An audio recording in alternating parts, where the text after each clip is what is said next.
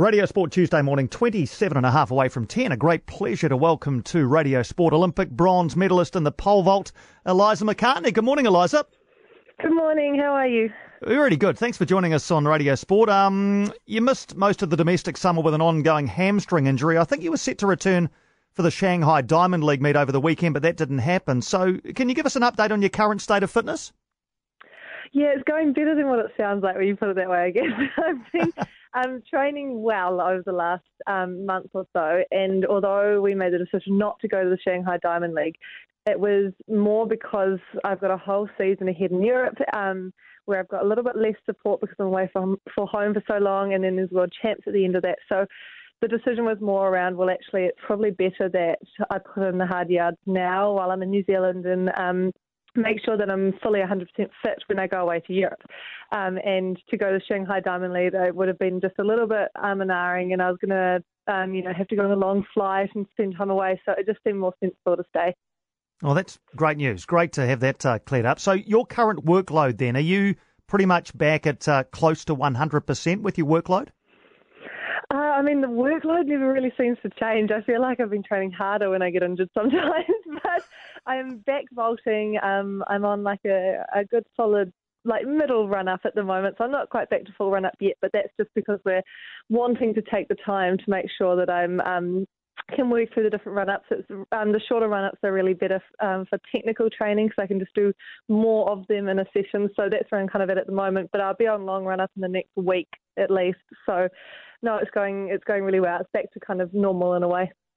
So what are you targeting now as your first competitive outing? Well, the plans for Europe haven't changed. I was always going to leave kind of mid-late June, and that's still what's going to happen. And I think the first competition in Europe is going to be Jockgrim or something around that time. And Jockgrim's a competition in Germany that I jumped my current PB of 4.94 metres in last year. So I really love that competition. So that could be the first one. But essentially I'm going to be in Europe kind of July onwards, all the way through to World Champs in October. Fantastic. So I think there are Diamond League events in London, Birmingham, Paris, Zurich, Brussels. Yes. And then the World Champs are in Doha, are they?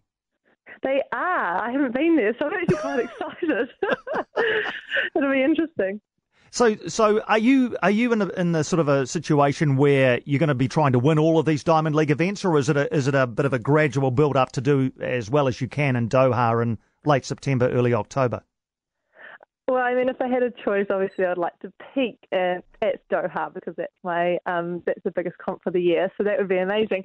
But of course, if you're winning Diamond Leagues up into the lead of World Champs, you're certainly one to watch out for, and people will be expecting big things. So, it'd be good lead up, it'd be good practice, and it would be really great. I've never won a Diamond League before. The best I've done is second. So I would love to win a Diamond League in the lead up, and that kind of helps. I think it helps even just putting a little bit of pressure on for World Champs, because with Tokyo and the Olympics next year, it would be quite good to have those little pressure situations leading into it, so it's not all suddenly on Tokyo next year. Has it been a challenging time for you in the last few months as your hamstring's been kind of niggling away? It's hard when you're seeing everybody else competing and they're doing really well and they're making really good gains and you're missing out on all of these competitions. That's really hard, but at the moment, it's okay. The season's only just started overseas, so there's not much going on. And the girls all had their first comp in Shanghai, and it looked like they were all kind of warming up into the season. So it's okay at the moment. If I had to miss any more, that's when it gets really hard, because you're just sitting here and feeling like you're just so far behind because you can't compete at all. But I don't think that's going to happen because I'm looking really well. It's looking really good that I'll be heading overseas when I wanted to be, so it should be fine. Fantastic. And Tokyo 2020, is that kind of sitting there in your mind as your big goal?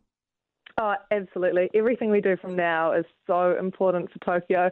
We've got World Champs, as I said, at the end of this year, but then we've also got World Indoor Champs in March, I think, next year, and then the Olympics in July. So it's quite full on from now. So everything you do, you've got to be, they're all purposeful decisions about what we're doing from now on, because we're almost within a year of the Olympics. So you've got to make the right decisions. You don't want to do anything wrong.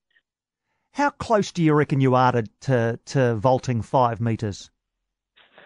Oh, I felt close for a long time, which is probably not the right answer. But I mean, I've had 2 or 3 competitions now where I've got a shot at it, and often PBs, I mean, not always, but sometimes you need to have a couple comps where you've had a look at it, and then it just becomes a bit more natural, and the bar, when it's sitting up that high, looks a lot more normal. It's just a lot easier to get those heights out. So I feel like, I mean, if I can be 100% completely fit this season, I think there's no reason to think that I wouldn't be able to give it another shot. I think every comp that I'm feeling 100% fit and jumping well, there's no reason why I wouldn't be able to put up the bar and have a crack at 5 metres. And the more chances you get to do that, obviously, the bigger the chances is that you will clear it eventually.